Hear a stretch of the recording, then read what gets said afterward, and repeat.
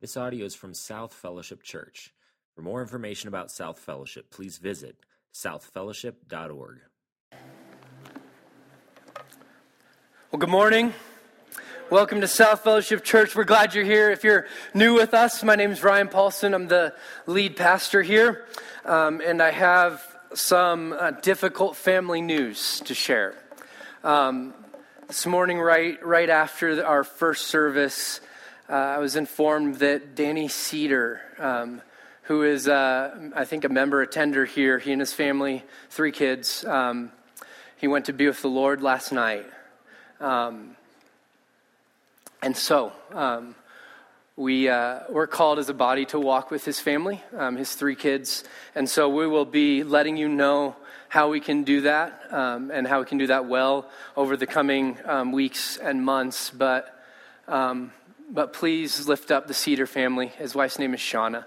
And they are, as you can only imagine, hurting very deeply right now. So let's spend a moment and pray for them, and then we'll jump into the Word together.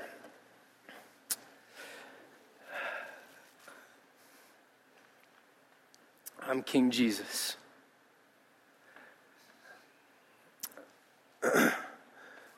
We ask that in the midst of that pain, Lord, and loss, that you would meet us, that you would do what only you can do, that you would heal places that are broken. Lord, we lift up Shauna, we lift up the kids to you.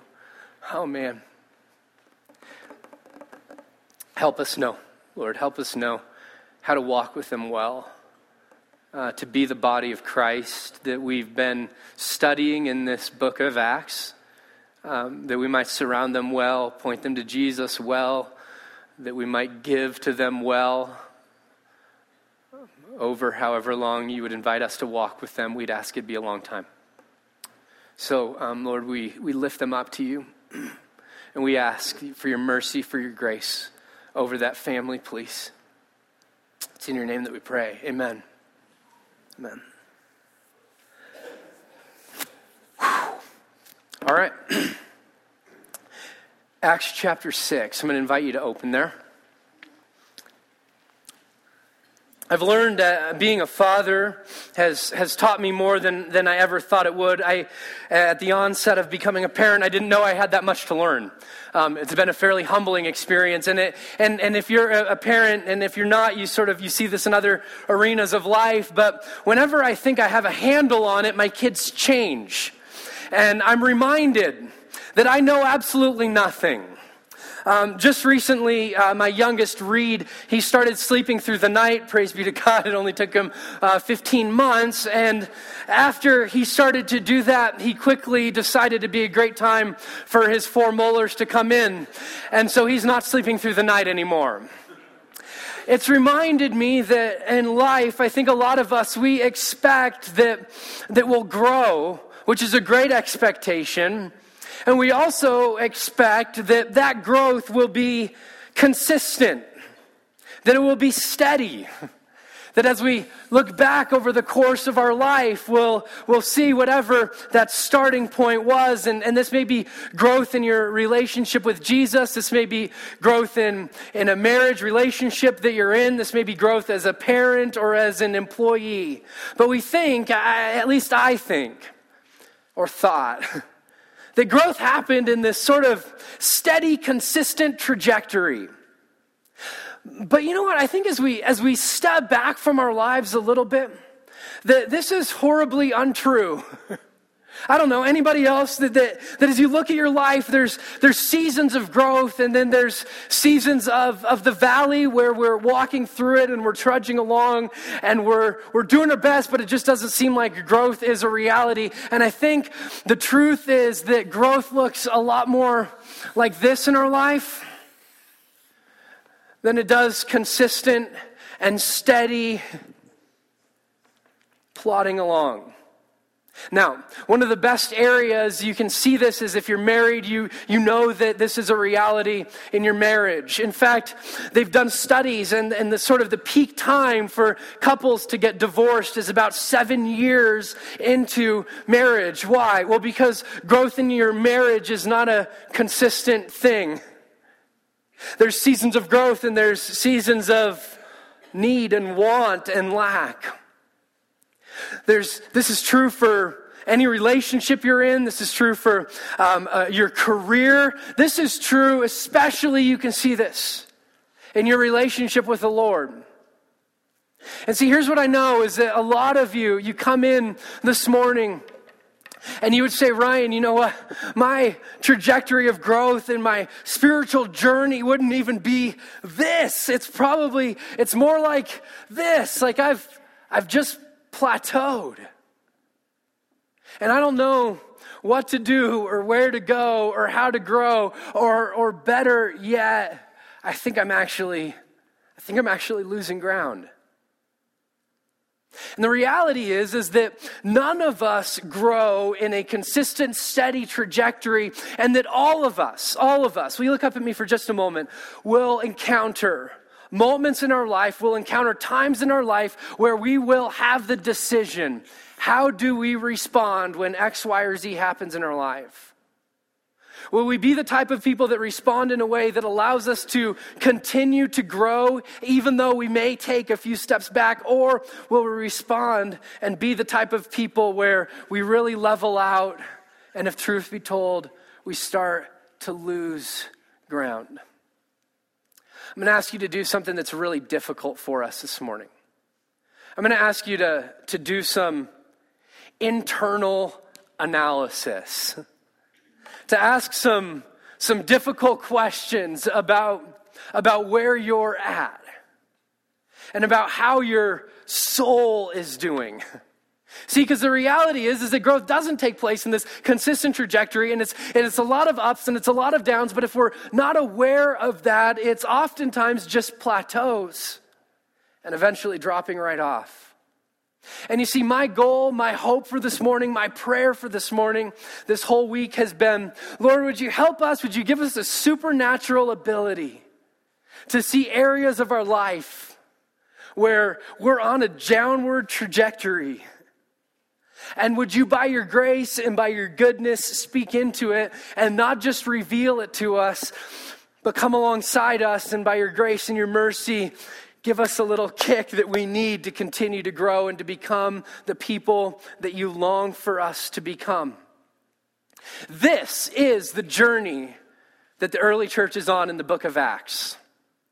It was not all just fun and games. It was not all just good. In fact, one of the things I love about the scriptures is that they record for us some very raw stories about the early church so that we know there's no perfect church. No amens there. Let me say it again. There's no perfect church. Right, so if you're here for the first Sunday, maybe you think we are. Come back next Sunday. We'll remind you, there's no perfect church. Not even the first church.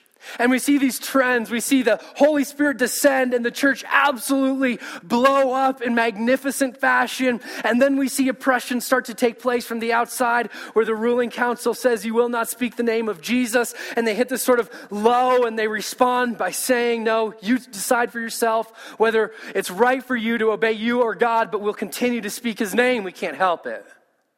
Well, and then you have these other threats, these internal threats that we talked about a few weeks ago, where Ananias and Sapphira, they come before the community and they lie about some property they've sold. And we talked about the internal threat of hypocrisy that's a reality in our lives as individuals and in our lives as a community together. We also made the point that the greatest threat to the church is not what laws are passed outside and what kind of persecution we receive from the outside, but the health of the soul inside. That's the biggest threat to the church and to us as individuals. Well, this morning we're going to sort of play that same game. We're going to read an account in the book of Acts, and it's going to tell us about how we are designed and invited to function together as a body of believers. But the reality is that what's true for the body is also true for us as individuals. And so I'm going to ask you to sort of have two lenses on this morning. One is for us corporately as a body together. And the second is for you as an individual, to ask some difficult questions about how am I growing, or am I, or have I plateaued? And you see, the reason this is so important is because so many marriages blow up, so many lives blow up, and we drive off the cliff before we can ever just admit that there's an issue. So what if before crisis happened, we could detect that little dial on the proverbial dashboard of our life to say, God, maybe there's some things you want to address. I'm great at ignoring that check engine light in my car. Anybody else? So I want to pull that up for us this morning, and we're going to use the Word of God to speak into our lives. Acts chapter 6 is where we pick up the account, Dr. Luke's account of the early church. And here's the way he records these events. It says, now in these days when the disciples, quick time out, this is the first time the word for disciple, or the word disciple, is used in the book of Acts. Ironic to note that Luke uses this word, disciples, to describe the early followers of Jesus before he uses the term Christians. He's going to use that a little bit later, but he uses this term first. It literally means apprentice or learner. So Luke's point is there's this group, there's this community, these followers of Christ who are learning what it looks like to live in the way of their resurrected Savior. To live with his power in their lives. To live with generosity as a way that they live, that love would be their prevailing ethic. Their disciples, their learners, their apprentices who've placed themselves under their risen Savior to say to him, teach us how to live. The disciples were increasing in number. And just a quick time out, disciples, not converts, disciples normally do. That's just for free. Disciples were increasing in number. And a complaint by the Hellenists rose against the Hebrews because their widows were being neglected in the daily distribution. Now, cards on the table, this was a difficult passage as I studied it this week. Because normally what we like to do is say, all right, let's make a direct application. Well, any Hellenistic widows in the congregation? Right. So I didn't think so. Let me invite you into the context, and then we'll ask the question, what does it mean for our lives? The Hellenists were in between your two testaments, your Old Testament and your New Testament. You have about 400 years of history. One of the main things that happened in that intertestamental period was what we call the diaspora, where Jewish people were spread throughout the known world, primarily around the Mediterranean region. Well, if you were here at Pentecost for a study of Pentecost, which happens to be today in the church calendar, we remember that from all around the known world, Jewish people gathered to celebrate the festival of Pentecost. Well, many of these people came to know the Lord, and they stayed in Jerusalem. And so you have this early church where you have these Hellenists. They're Jew by ethnicity, by race, but culturally, they're very Greek. They speak Greek. Their second language is probably Aramaic. And maybe if they're really educated, they might speak a little bit of Hebrew. Now, this creates a division of sorts in the early church. We see that there's different races, there's different cultures, there's different languages, there's different preferences, and they're trying to make this work as a community because they have this conviction, if we have Jesus in unity, we have enough. And they start to run into these problems. They struggle with the way that ideal plays out, and it's difficult, and it's hard, and they wrestle with it. This church is growing rapidly, and here's what they find. They find themselves at this crossroad. What are we going to do? Are we going to be the type of church that just sort of says, okay, we'll keep sort of plugging along the way things are? Or we're going to be the type of church that grows. You know what? I think the way that the early church answers this question determines whether or not you and I sit here this morning. The way the early church wrestles with, both on an internal level and on a corporate, communal level, what do we do when things don't go the way we want it to? What do we do when the structures and the systems that got us to a certain place won't get us to the next? Because you know that, right? That the things you do may help you to grow to a certain point, but they may not help you to get to that next point.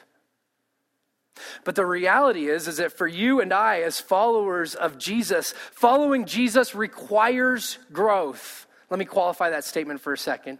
If we are going to be learners, disciples, apprentices of the risen Savior, this type of arc doesn't work. Because what it implies is we've stopped learning and we've stopped growing.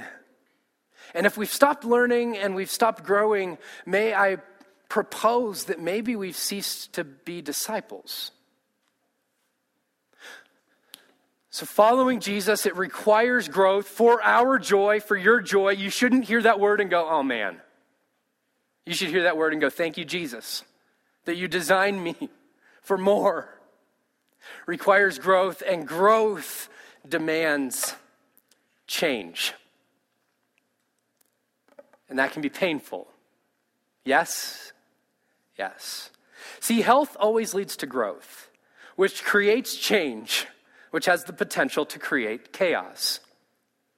It's what started to happen in the early church. You have these Hellenistic folks who are saying our widows aren't being cared for, and this was an ethic. This was one of the values of the early church, is that we collectively have enough. As individuals, we may not, but together we do. So everybody has enough.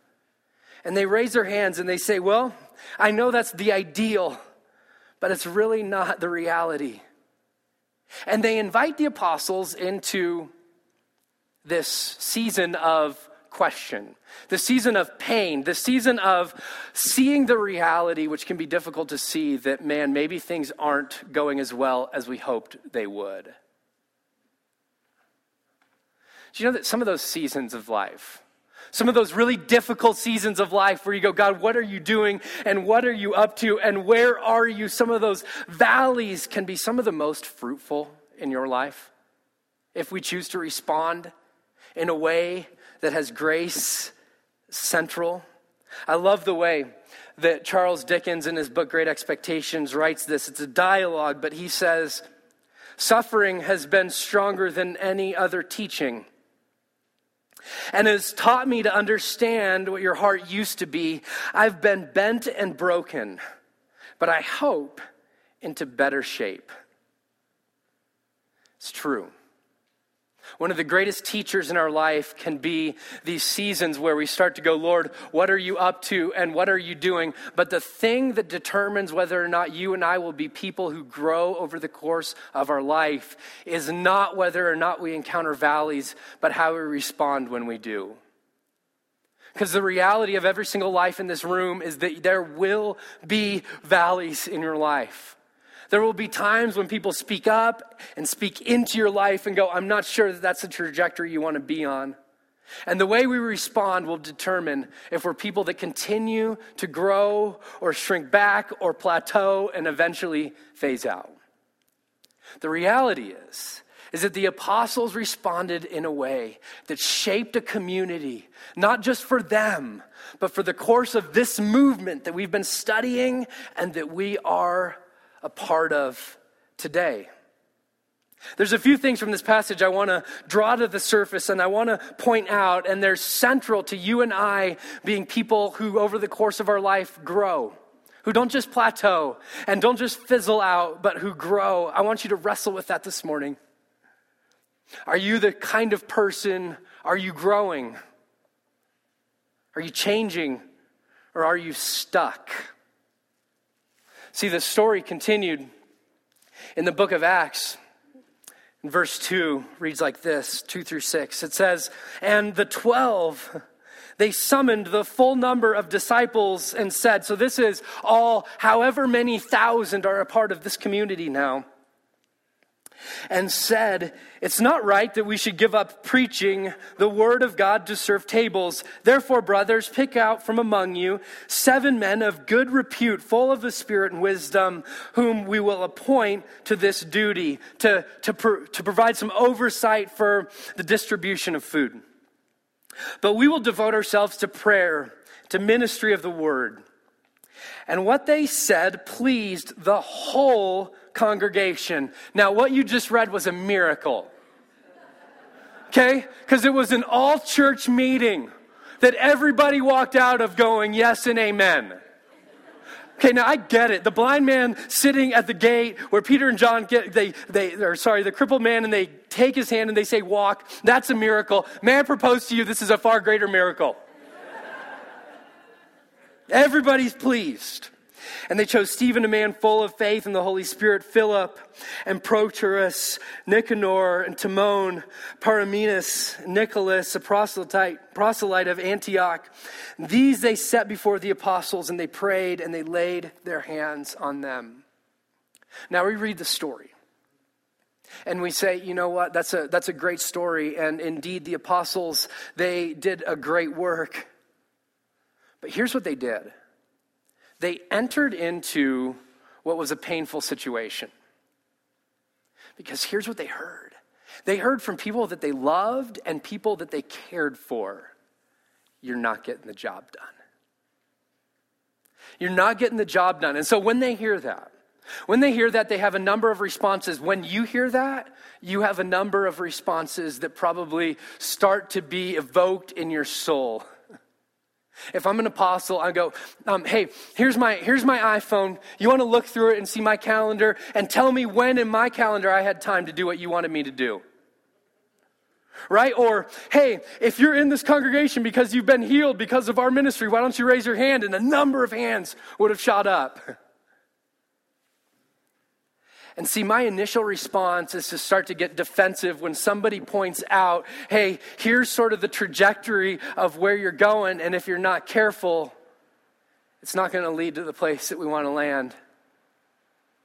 But the apostles, in this beautiful show of humility, they show us what it looks like to be the type of people who continually over the course of our lives grow and change and become more like our Jesus that we long to love and serve. See, the type of people that continually grow over the course of their life are the type of people who are willing to embrace reality.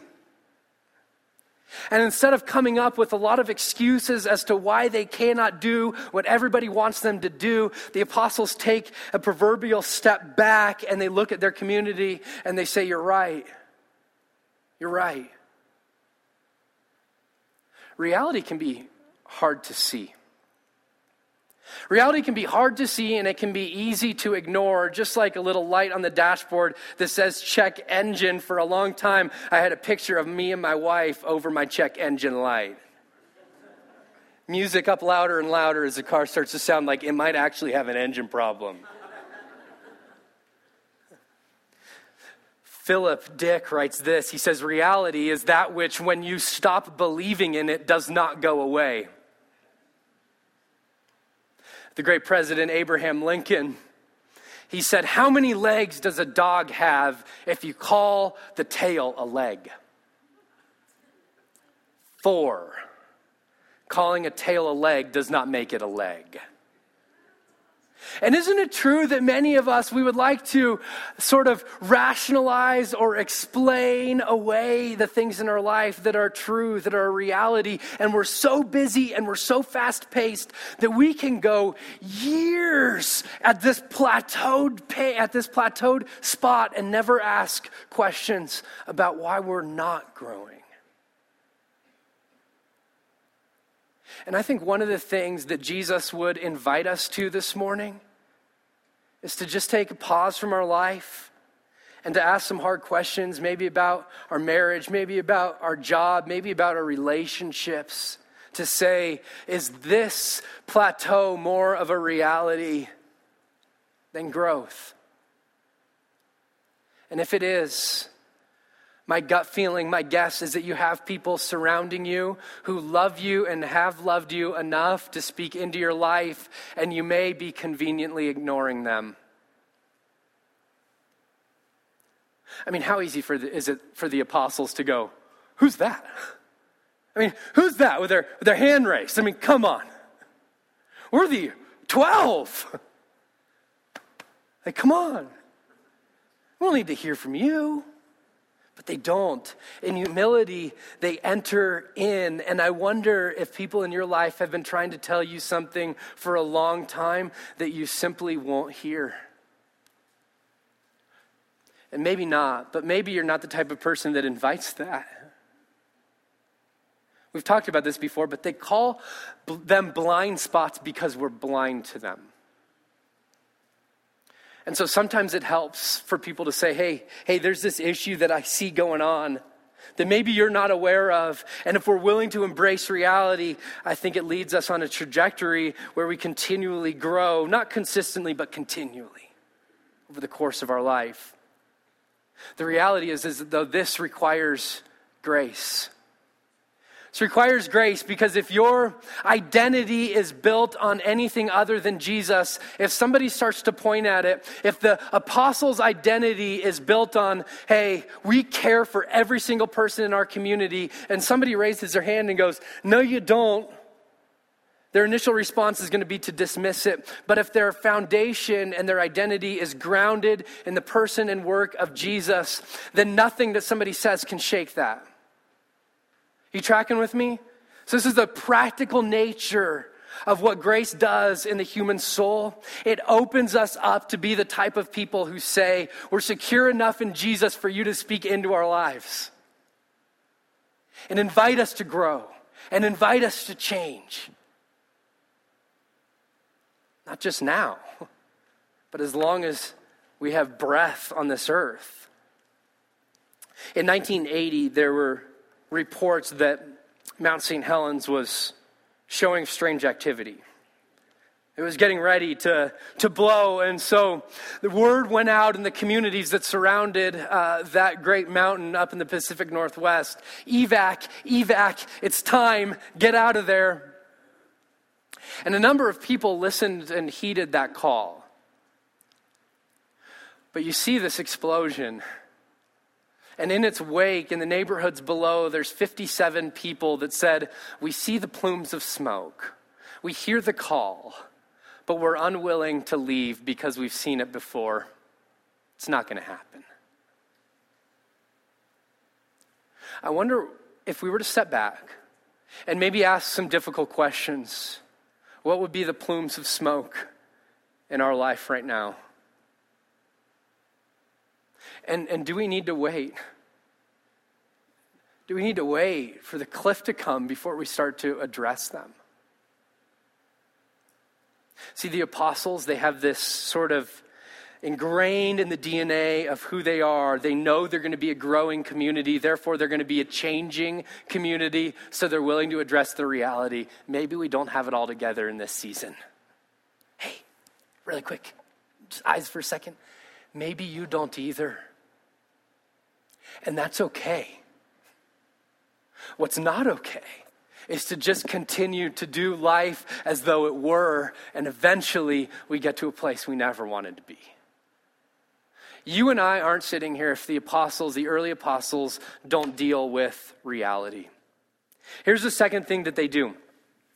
And you're looking at your watch going, are we going to get out of here on time? Maybe not, but we'll be close. We'll be close.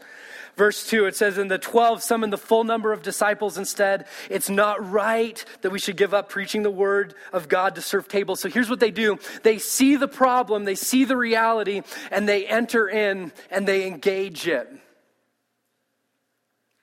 Can we agree it's a lot easier, even once we see problems, if we're fortunate enough to see them, to continue to ignore them or rationalize them away?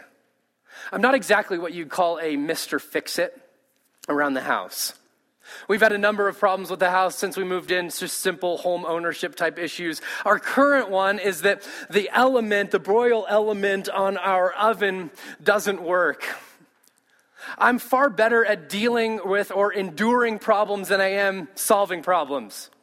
So hey, if we turn the oven up to 500, you better believe those chicken nuggets in 40 minutes will be thawed out. They'll be eatable. We can do that. And we just simply endure rather than diving in and saying, all right, how do we fix this? See, my guess is that you have areas in your life where you function the same way. The apostles, here's what they do. They say, we may not be able to solve this together, alone, but collectively together we can. And they enter in, even though they may feel like you, unqualified or unable, like it's going to be too much work. Or maybe they're even scared of the conversation that they're going to need to have and the wake that lies behind it. It's far easier to ignore than to engage. But here's how they enter in. And I just want you to write these down. We're going to fly through them. They enter into the problem. And as we do, I think our calling is to do the same thing. They enter into the problem. They engage the issues, one and first, by understanding their priorities. See, their comment, is it right that we should give up preaching the word to serve tables, is not a put down to anyone or any role. It's a simple understanding of calling. This is what God has called them to. And if they shirk that calling to do something else, the community does not become what God intends for it to be. Now, see, here's the reality for you and for me too, is that one of the reasons that we plateau out and we stop growing is that our priorities are off. The church does not become all that God intends it. The early church does not become all that God intends it to become if Peter, James, and John are delivering food. Now, it doesn't mean that nobody should. In fact, it's somebody's role, but it's not their role. They understand their priorities. Honest confession. This passage has been horribly convicting to me. Because of the nature of South and the businesses that we have and the type of building that we own and the tenants that occupy our space, I have a lot of opportunities to get distracted. And I've been reminded over the last week, I need to reprioritize the way I spend my time. Maybe you do too. Maybe some of the priorities, like the priority of being a follower of Jesus, who, when Jesus is asked, what's the greatest commandment? He says, love the Lord your God with all your heart, soul, mind, and strength. And the second command is like it, love your neighbor as yourself. Is that on your priority list? If you're married, is being a spouse, is that on your priority list? If you have kids, is that on your priority list? If you're an employee, where does that fit in?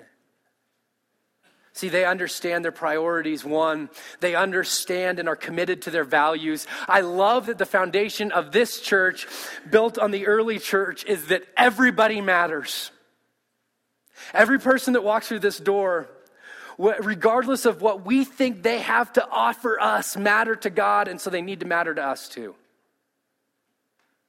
See, the people in this passage, these widows that didn't have a dime to their name, they needed food because without the church's provision, they were going to starve. The church said, they may not tithe, they might not put $1 in the plate, they may not have a lot to offer as far as their ministry goes and the way that they would maybe think, and they say they're worth it, we need to take care of them. Friends, that's the part of community that we need to be. It's a value. Everybody is loved. Finally, they enter this issue, they enter this problem with this core conviction. And I just have this sense from God that there's some here that need to hear this specific point today. So will you listen really, really clearly? They enter this issue, this problem, this dip in growth, and I don't mean numerically, I mean health in their own life, with this conviction. God has given us every resource we need in order to step into and solve and move forward from this issue. Do you believe that? Any issue you're facing in your life, what God would say to you is, you have enough. Now, maybe not just in you, the apostles did not have enough time, but what they had were people that were surrounding them. And so they invited those people to play. They had this conviction, there's no such thing as a sidelined Christian in the early church. So step into the game. Peter was going to write later on in one of his letters to the churches, he's going to write this: God's divine power has granted to us, granted to you. Regardless of what that situation is that you put your finger on this morning that maybe you think is insurmountable, that problem in your life that just has you plateaued or maybe losing ground. He says, his divine power has granted to you all things that pertain to life and godliness. You have everything you need. Through the knowledge of him who called you to his own glory and excellence. So, what areas do you sense God inviting you? And it is that. It's an invitation. By his goodness and his grace, step in. Step in. And it's not too late. It's not too late. The marriage isn't too far gone. The kids aren't too far gone. The job isn't too terrible. Step in. And trust. You have everything you need. And the passage goes on, and we'll conclude here. Therefore, brothers, pick out from among you 7 men of good repute. So they have a good reputation, not only in the Christian community, the early church community, but also surrounding, full of the Spirit and of wisdom, whom we will appoint to this duty. We will devote ourselves to prayer and to the ministry of the word.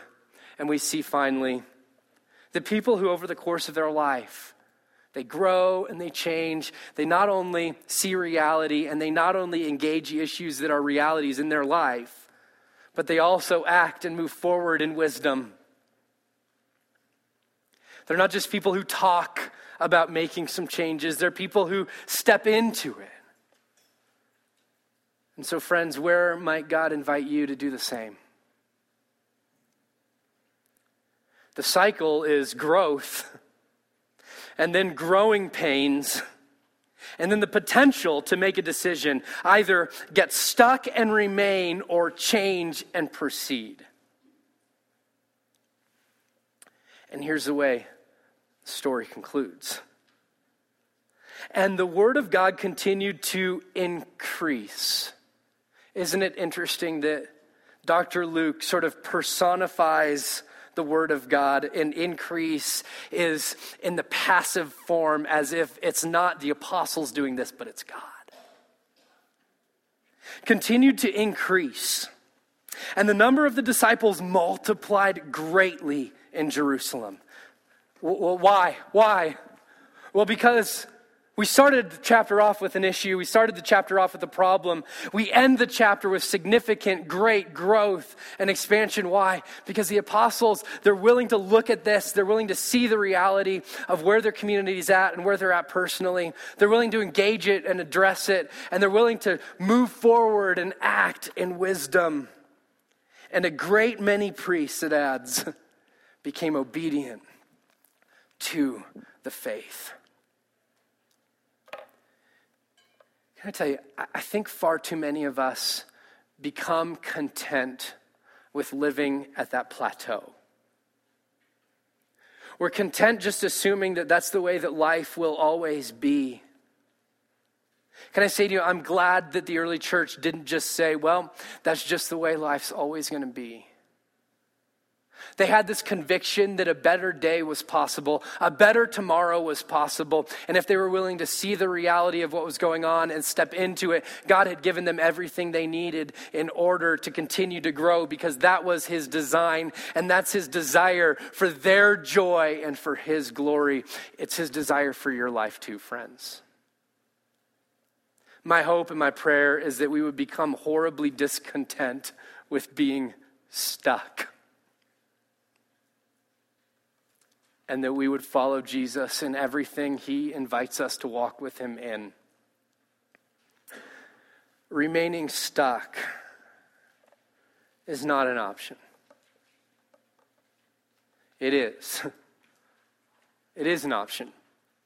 But not one if we want our lives to count for the goodness and the glory of our Savior. Remaining stuck is not an option. Gospel growth is far too important for that. God's given you everything you need, and I pray, friend, that you would press into him, his goodness, his glory, and his grace. Would you pray with me? This audio is from South Fellowship Church. Feel free to make copies of this message, but please do not charge for those copies or alter the content in any way. For more information about South Fellowship, please visit us at southfellowship.org.